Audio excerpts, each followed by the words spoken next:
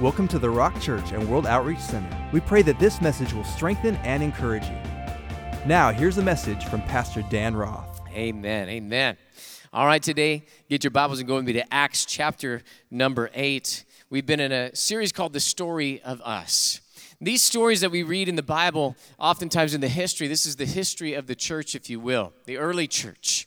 And when we read these things, sometimes we can say, well, that was 2,000 years ago, and that's a nice history lesson of what happened, and never apply these things to our life.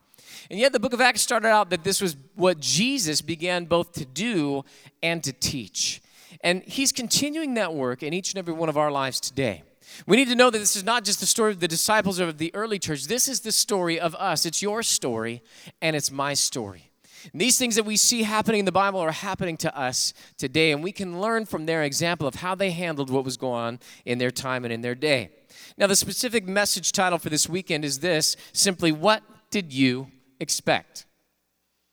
Just a simple question, what did you expect? Acts chapter 8, verse number 1, and before we get into Acts chapter number 8, verse number 1, I want to give you some deep insight. This is the deep wisdom of God for all of us today. Acts chapter 8, verse number 1 comes after Acts chapter 7 concludes. I know, Pastor, this is getting too deep already. You know, this is too much for me. But why do I say that? Here's the reason why. Because we need to understand that this was not written in chapter and in verse. There were not breaks, there were not pauses that the writers of these letters, Luke, who was the author of the book of Acts, and he didn't stop and say, okay, chapter number 7's done, let's get started on chapter number 8. No, he was writing a story that was taking place at that time. And if you remember last time we were together, we learned about a minister by the name of Stephen. His ministry was waiting tables when he started, but eventually God started to move in his life, and full of the Holy Spirit, he would declare the word of God, and miracles started taking place. He would debate with people in synagogues, and they got so angry because they could not stand against the wisdom and the spirit by which he spoke, and it angered them so much so that they hired men and they got false witnesses to come and accuse him of things that he didn't do. He went before the religious leaders of that day, and they came and they said, are these things so? And rather than just say a quick yes or no, guilty or not guilty, he goes into a full-blown discourse on the history of Israel, likens it to what they're doing today, says that you guys killed the prophets, you guys killed Jesus the Messiah, you always resist the Holy Spirit, and he just gets all up in their face. Now, they get so mad, they're angry at him, and he sees a vision of heaven open and Jesus standing at the right hand of the Father. And as he sees that, they start to gnash their teeth. They kind of do this number, nah, nah, nah, nah, nah, and they rush him. They grab him out of that place. They take him outside the city, and they put him to death by stoning him. Wow, pretty amazing, pretty amazing. What's even more amazing than that, though, is while he's filled with the Holy Spirit and they're putting him to death, he kneels down and he says, Father, I commit my spirit to your care. But then he prays for those that are killing him. And he says, Father, do not commit this sin against them. Wow. What an amazing man. What an amazing example for all of us. In Acts chapter 8, what do you expect is going to happen? What do you think is going to take place? Look at Acts chapter 8, verse number 1. Now Saul, remember Saul? Saul was the guy that was the coat check boy, right? He was a Pharisee that had come. He was probably a part of this whole thing against Stephen, stirring people up and going and finding the false witnesses. And now here he is, and he's taking the coats, and it says, now Saul was consenting to his death. At that time, a great persecution arose against the church, which was at Jerusalem, and they were scattered throughout the regions of Judea and Samaria. Look at this, except the apostles. Now, I don't know why the apostles didn't go. Maybe they just figured, hey, this is just how it's going to be. They had already been persecuted. If you remember in the story of us that we had already read in the book of Acts, that they had already gone before the Sanhedrin. They had already been beat up for their faith. And so they figured this is just a part of what Jesus had spoken to us, that in the world you will have trouble, but be of good cheer. I have overcome the world. And so they stay in Jerusalem. It may be that they had a word from the Lord, stay this time, you'll go later. Verse number 2, and devout men carried Stephen to his burial and made a great lamentation over him. They recognized this was a mighty man of God, and they took him to his burial and they lamented, they mourned. Verse number 3, as for Saul, he made havoc of the church. If you look at that word made havoc, it really means like a wild animal tearing into the flesh of its prey. He went after it and went after it and went after it. He had tasted the blood of the first martyr, and now he couldn't get enough. He was going after the rest of the church. Look at this, entering every house and dragging off men and women, committing them to prison. It wasn't just the men that he went after. He was dragging women out. Wow, this guy had no mercy. He was going after the church. And when I look at these verses, we're going to continue on in a moment, but when I look at these verses, it's almost as if you could say, what did you expect? You think about that for a second. Do you think the devil expected that this persecution would stop the church? You think the devil expected that if he started to tear at the church and send these religious leaders and sway the systems around the church, that he could quench the fire of the Holy Spirit? What did the religious leaders think would happen? What did they expect? Did they expect that fighting and persecuting and beating and putting people to death was actually going to stop the move of God? Let's take a look at the next verse and see what happens. Verse number 4, therefore, those who were scattered went everywhere, period. Oh, I'm sorry. Did somebody say no? Just one person's paying attention in church today? Come on, is that what it says? Does it say they went everywhere, period? Is that what it says in your Bible? No, come on, shout at me in your living rooms right now. Type it in the comments section. What do you think? Is that what it says? Maybe I read it wrong. Let me read it again. Therefore, those who were scattered went everywhere and hid in caves and holes in the ground. No, that's not what it says in your Bible? Oh, I got it. Therefore, those who were scattered went everywhere and converted back to Judaism because this Christianity thing is just too hard and I just can't today. That's not what it says in your Bible, huh? How about this? How about we all read this together? Come on, participate with us online. Let's all read this together. Maybe if I read it with you guys, I'll actually read it correctly. Verse number 4 of Acts chapter number 8 says, therefore, those who were scattered went everywhere preaching the word. Devil, did you expect to stop the church? Religious leaders, did you really think that you were going to shut up the people of God? Did you expect that we were going to stop just because you took our life? Oh no, the work of God has to go on. And the people of God, when persecuted, are like stepping on a rose. The fragrance will scatter everywhere. Therefore, the people were scattered everywhere, preaching the word. Verse number 5, then Philip. Oh, now we're introduced to another guy. But wait a second. We know this guy, don't we? This was one of Stephen's homies. He was one of his friends. It was one of the other table waiters. This was the guy that would say, hey, bro, can you come and fill up, my Coca-Cola? Come on, the glass is getting empty here, right? He was another table waiter. What happens to Philip? Philip, look at this. He went down to Samaria and preached Christ to them. Now, this is just too exciting. I got to stop right here and park for a moment. Because he preached a little one-word sermon to the city of Samaria, didn't he? He preached Christ to them. I love those little one-word, two-word, three-word sermons. Don't you just love those? How about the one-word sermon, Christ, right? What about a two-word sermon, but God? Don't you love that little two-word sermon, but God, right? All these things are happening. I'm down, but I'm not out yet. Why? But God. See, I could be sick. I could be on the door of death. I could be counted as lost and a lost cause, but God. But God came and saved my life. But God came and healed me. But God came and picked me up. But God, see that little two-word sermon, sometimes you got to preach it to yourself. What about a three-word sermon? How about God is able? That's a great little sermonette right there, little three-word sermon. God is able. Hey, listen, it looks like this isn't going to happen, but I got a little three-word sermon for you. God is able. Oh, no, Pastor, it's impossible in the natural. We don't got enough money. We don't got enough time. We don't got enough education. We don't got enough people. We don't got enough smarts. But can I tell you some three little words? God is able. So Philip goes down to the city of Samaria. And guess what he preaches? He preaches a little one-word sermon, Christ. He preached Christ to them. This is the Christ. Maybe you guys remember this Christ. He came to your town. He met up with a woman at a well in John the 4th chapter. And guess what? He sat down and asked her for a drink. And she said, you don't have anything to draw with. And he says, if you knew who it was asking, you would ask him to give you a drink, right?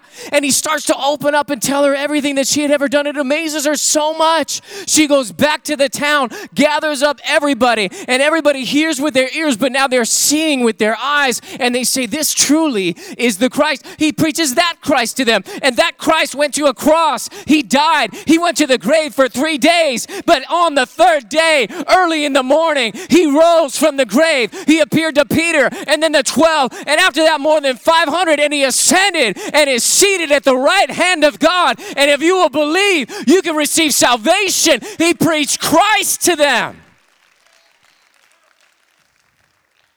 Ooh, can you imagine? Can you imagine that little one-word sermon he's preaching to them?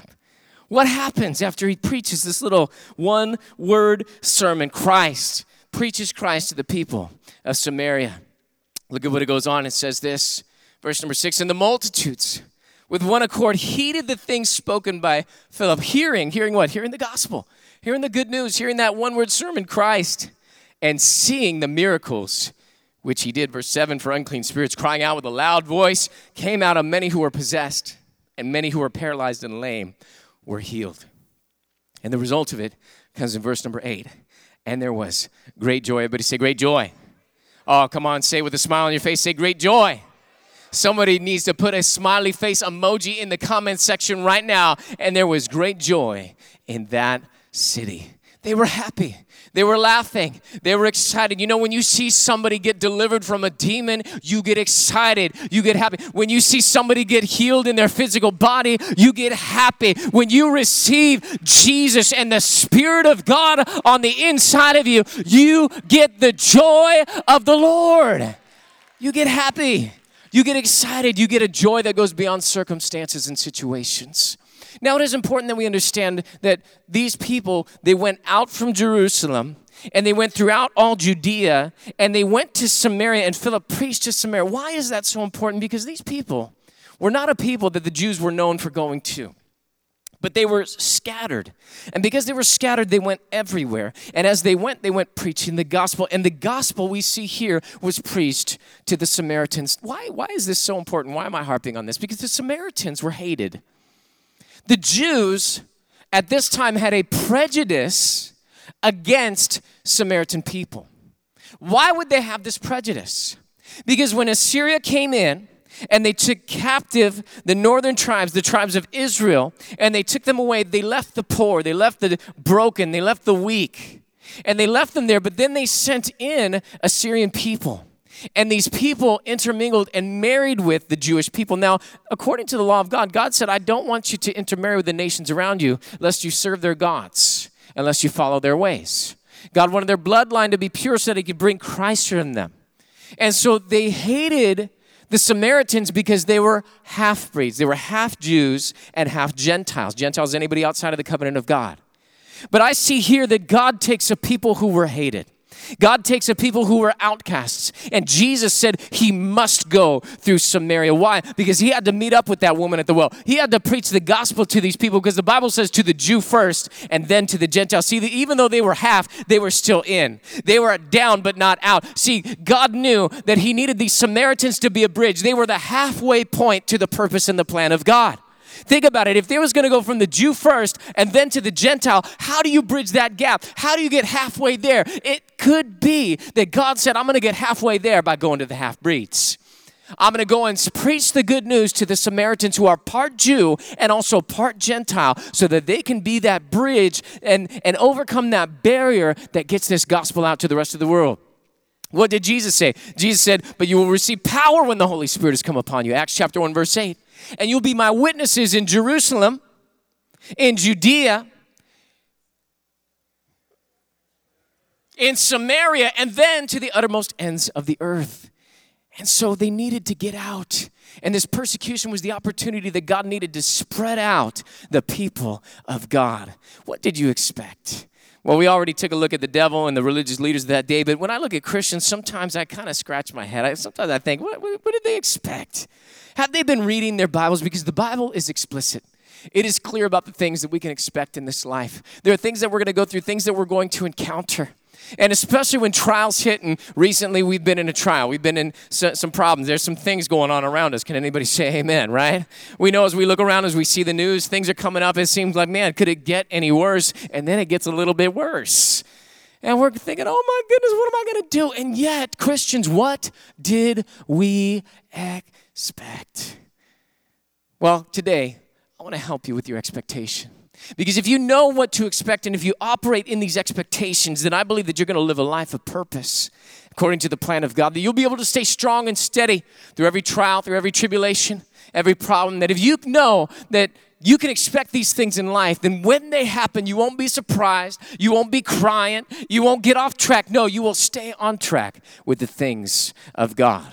Today, what we can expect. First thing that we can expect is this. We can expect persecution.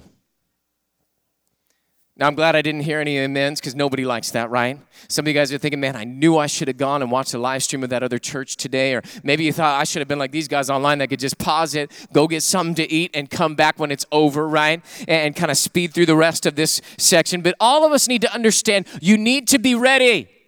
You need to know that persecutions will come our way. Well, Pastor, isn't that a thing of the past? Isn't that just the old archaic ways? I mean, we live in America. We're a little bit more advanced society. We understand. We're tolerant, Pastor. We can coexist and all this foolishness that they try and feed us. Because there is more persecution today than there ever has been in the history of the church. In fact, it's estimated that 2/3 of Christian martyrs throughout history have died just in the 20th century. And that every year, 160,000 people die for their faith in Christ on the planet. We may be in this bubble called the United States of America, but outside of our land and even inside of our land, increasingly, there is persecution against the church. There are groups in Africa devoted to going and to killing Christians. They're hanging up Coptic Christians in their churches in Egypt. They're stealing women in parts of Africa. They're marrying them, they're raping them, forcing them into marriages with Muslims. There are places that the gospel is illegal and you're not allowed to bring a Bible or to convert somebody. And if you convert somebody or even talk about your faith outside of your home or outside of your church community, you can be put in jail. That's in Russia and different parts of the world. Persecution is alive and well. Even in China, they are burning down government-approved churches, burning them to the ground and saying that they're illegal. Guys, there's more persecution going on now than ever has been in the history, and we need to understand it's coming to our land. It's already here. It's knocking at the door. It's trying to come in. Just take a look at recent weeks, and you can see with the orders that have gone out, the attack against the church. This is an ungodly assignment. You can say, Pastor, you're a conspiracy theorist. Well, you can say whatever you want to say. But wisen up, church. We can expect that persecution will come. In fact, Jesus said, you're going to get persecuted. Things are going to happen to you. The Apostle Paul, when writing to Timothy, reminds him of all the stuff that he went through. And then as a little added little thing in 2 Timothy chapter 3, verse 12, this is in the New King James Version. He says, yes, and all who desire to live godly in Christ Jesus. Can I just ask a question? Anybody desire to live godly in Christ Jesus? Just put a hand up real quick. Even online, come on, do you desire to live godly in Christ Jesus? Just put a hand up right now, okay? Anybody who calls himself a Christian should have their hand up right now. And if your hand is up right now, let's go ahead and read what happens when you do that, when you live godly in Christ Jesus. All who desire to live godly in Christ Jesus will suffer persecution. It's going to happen. Someone's going to hate on you. Someone's going to talk about you behind your back. Your family's going to turn away from you. They're going to call you names. They're going to call you crazy. They're going to call you Bible thumper. They're going to call you Pentecostal. They'll call you Billy Graham or Billy Sunday or Billy Goats Gruff. I don't know what they're going to call you, but they'll call you something. They're going to turn around on you. Some people will hate you. People might try and get you fired on the job for taking a stand for Jesus. People might scheme against you. Eventually, the government systems and the religious leaders might come against you. You might be put in prison one day in our land for your faith. It can happen here, but we don't need to be surprised by it. We need to expect it. You know, the parable of the sower, Jesus talked about the seed that went among the shallow ground. And when the sun rose, it withered up because of the heat. And Jesus likens that when he interprets the parable to say that like the sun rises and withers and burns, that each day persecution for the word's sake arises. Guys, every day there's going to be something that comes against you for the sake of the word that's sown into your heart. You need to understand that persecution will come, but you do not need to shy away from it. You don't need to rip it out of your Bible or put a little bit of whiteout over it just to kind of ignore it and hope that it goes away. No, this is not a promise you need to get up in the morning and claim every day, I'm going to get persecuted. No, it's going to happen, guys. But because we know it and because we can expect it, then guess what? We can take it because we have the Spirit of God on the inside of us. Last week, I quoted one of my heroes of the faith, missionary Jim Elliot, who was martyred in South America. Him and his colleagues who went in to evangelize a group of Indians called the Aqua Indians in Ecuador. But the story doesn't stop at his and his colleagues' death, the other missionaries. Their wives went and took up the work, and they went into the village and met up with the people who killed their husbands, and eventually, by relationship, won each and every one of them to Christ. In fact, the men who murdered their husbands became to their children, they would call them uncle. They were so close. They were like family members to one another. And Elizabeth Elliot asked this question. She says, is the distinction between living for Christ and dying for him so great? Is not the second the logical conclusion of the first? See, if we're going to live for Christ, then we need to be ready to die for him as well. Because Jesus said, whoever would follow me must lay down his life, take up his cross, and follow me. We can expect persecution to come. It's all a part of it. But today, guess what? The message just gets better and better. Because what can we expect? We can expect persecution, but also we can expect this, is that second, we can expect the gospel to be preached. We can expect that Christians are going to preach that one-word sermon about Christ. I want to read to you a little story about 4 people. Their names are everybody, somebody, anybody, and nobody. Story goes like this. There was a special job to do. This special job was to preach the gospel. Everybody was asked to do it. Everybody was sure that somebody would do it. Anybody could have done it, but nobody ended up really doing it. Somebody got angry because it was everybody's job and everybody thought anybody could do it, but nobody realized that everybody wouldn't do it, and then it ended up that everybody blamed somebody for not doing it. Can I tell you guys something about this story? It is all of our jobs. It is everybody's job to preach the gospel. Can somebody say amen right now? It's all of our job to preach the gospel.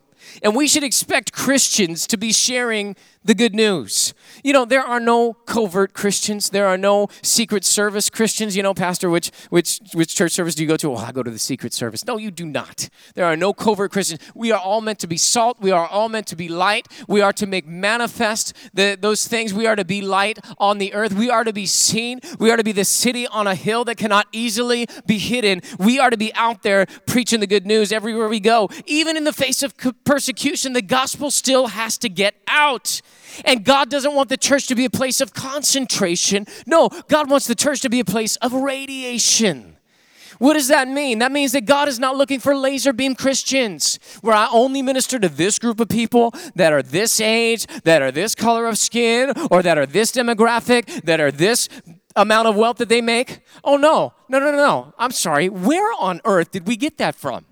Guys, I've been around for decades now in the things of God, pastoring and studying church and studying how to do this thing. And I've heard people say, people that are quote-unquote church experts who I don't believe really know what they're talking about you need to have a laser beam, folks. You need to know who your demographic is. You need to preach only to those people and cater your services to only those people. And if other people don't like it, they can just go find another church. Can I tell you something? That is ridiculous. The church is for everybody. The church is not meant to be a laser beam. It's meant to be the light of the sun radiating, and that the whole land gets it. Everybody warms up to it, and all people in all places can grow from it. The church is not meant to be concentrated. It is meant to be radiated. We ought to bring the light of Jesus Christ to the nations. This is for everybody. I'm sorry, I got a little angry there. I'll back off. But the gospel needs to get out even in the face of persecution. See, it was the storm of persecution that scattered and watered the seeds of the gospel. It was the violent wind that spread the flames that would consume the nations. And the mowing down of the church was the pruning that would bring the greater growth and the abundant fruit that was to come. And maybe you've heard it said that the blood of the martyrs is the seed of the church. This gospel has to get out, and you can expect persecution, but you can also expect that the gospel will be preached. Last one for us today is this. What can we expect as Christians? We can expect God to confirm his word. We can expect God to confirm his words. You know, I got a little angry, got a little bit in your face right there. So I think it might be a good time for a joke. You guys want to hear some workplace humor? Is that okay? You guys ready for a joke? All right, good. I'm going to tell my sister over here the joke because she's the only one responding to me. So y'all can listen in as I tell her the joke. There was 2 people in an office building, a man and a woman. The woman told the man, and she said, I bet you I can get the boss to give me the day off. He says, you're on. So she flips upside down and hangs from the roof. And he's going, what on earth? The boss walks in a moment later, and he looks at her up on the roof, and he says, what are you doing up there on the roof? And she says, I'm a light bulb. And he says, you have been working way too hard, way too long. These COVID restrictions are driving you crazy. You need to take a mental health day. Go home. So she drops down from the roof, grabs all of her stuff, packs up, and starts to leave. The man grabs his stuff and starts to walk out behind her. And the boss says, hey, what are you doing? He says, well, I can't work in the dark.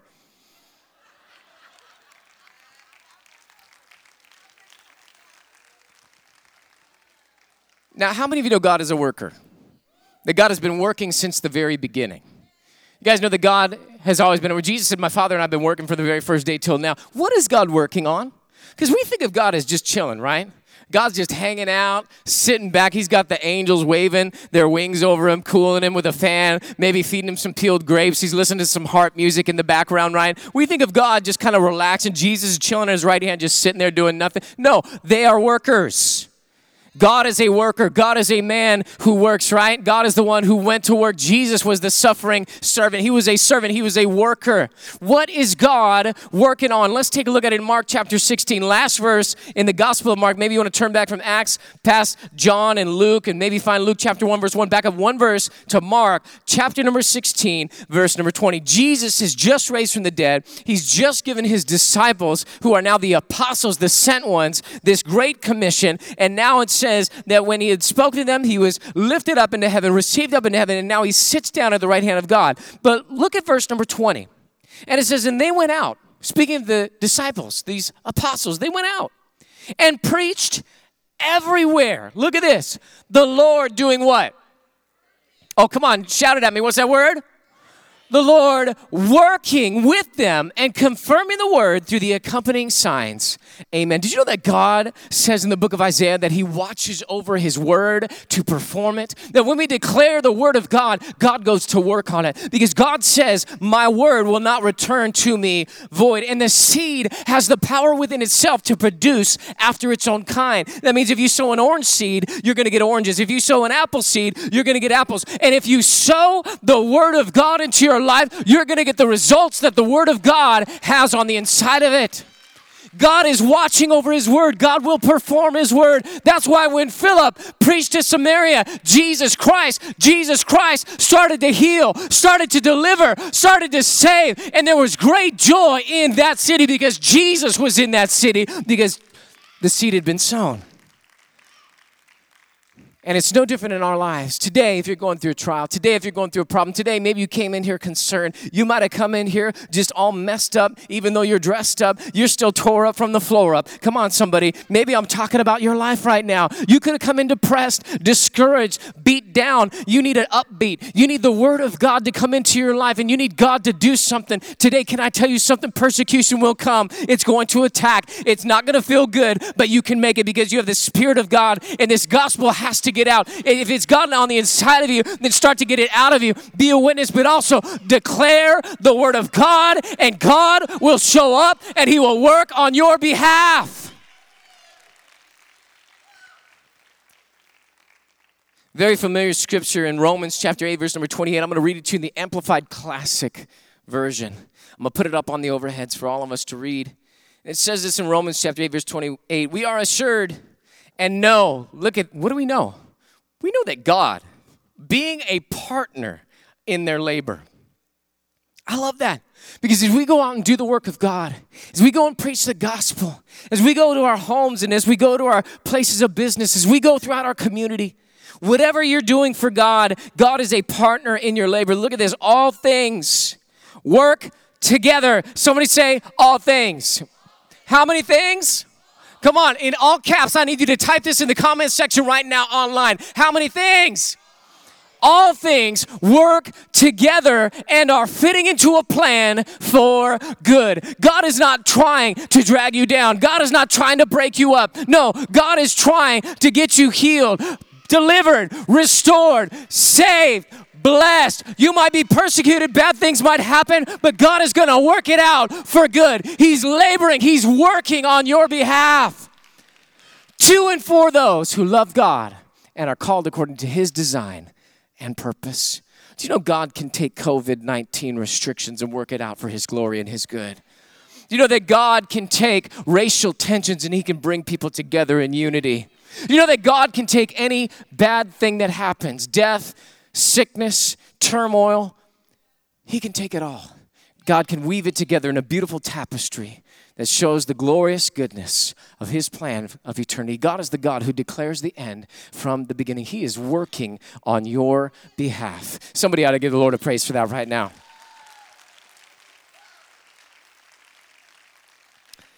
If God says something, then expect him to confirm his word. Don't be surprised when good things happen.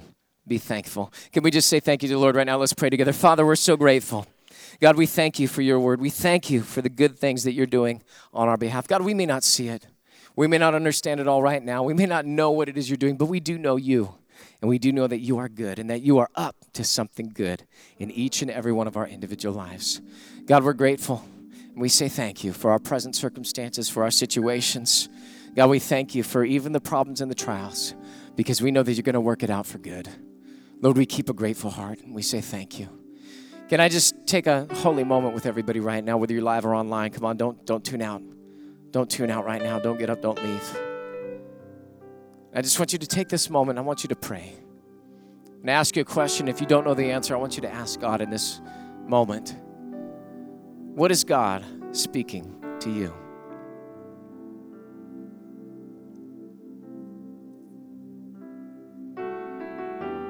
If you need to take a moment and pray that prayer and say, God, what are you speaking to me? Just do that right now and listen for his voice.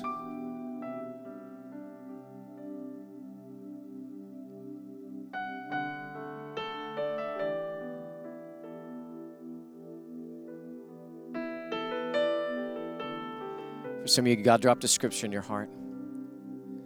Some of you, God dropped one word, a little one-word sermon, maybe a 2 or 3 word sermon. Might have given you a phrase or a memory.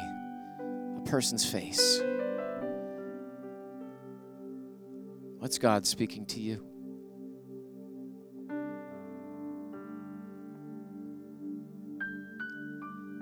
I know if I don't write stuff down, I'll forget it. Would you just take a moment, write down what God spoke to you?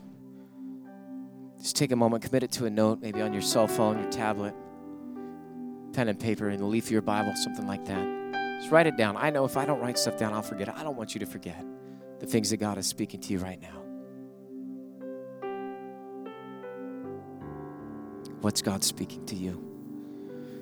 If you're here with a faithful friend, maybe your spouse, your children, maybe you're online watching with a friend, or maybe you're watching with your family and you feel comfortable sharing that with them, would you just share that with them? Maybe show them the note or whisper it in their ear right now. Take a moment, talk about it. If you're comfortable online, you want to put it in the comment section, the scripture verse, or maybe that word, faith, joy, whatever God's speaking to you. It's appropriate. Go ahead and put that in the comments section right now.